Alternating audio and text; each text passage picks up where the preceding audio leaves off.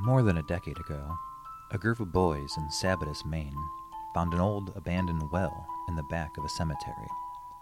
As the boys are wont to do, they teased and dared each other to lower themselves into the well to see who was chicken and who was not. On today's episode of The Frightening 50, the Sabatus Well, urban legend of Maine.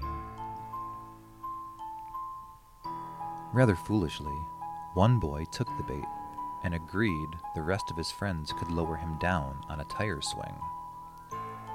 He hopped on, they started to lower him down, and after a minute or two, they heard the strangest, most unexpected noise. Silence. They yelled down to him and heard nothing. The boys used all their strength and pulled him up as quickly as possible. When he reached the top, they didn't even recognize him. He had aged decades in a matter of minutes. White hair, crazy dark eyes, and babbling in incoherent words. The legend says you can still hear him occasionally babble.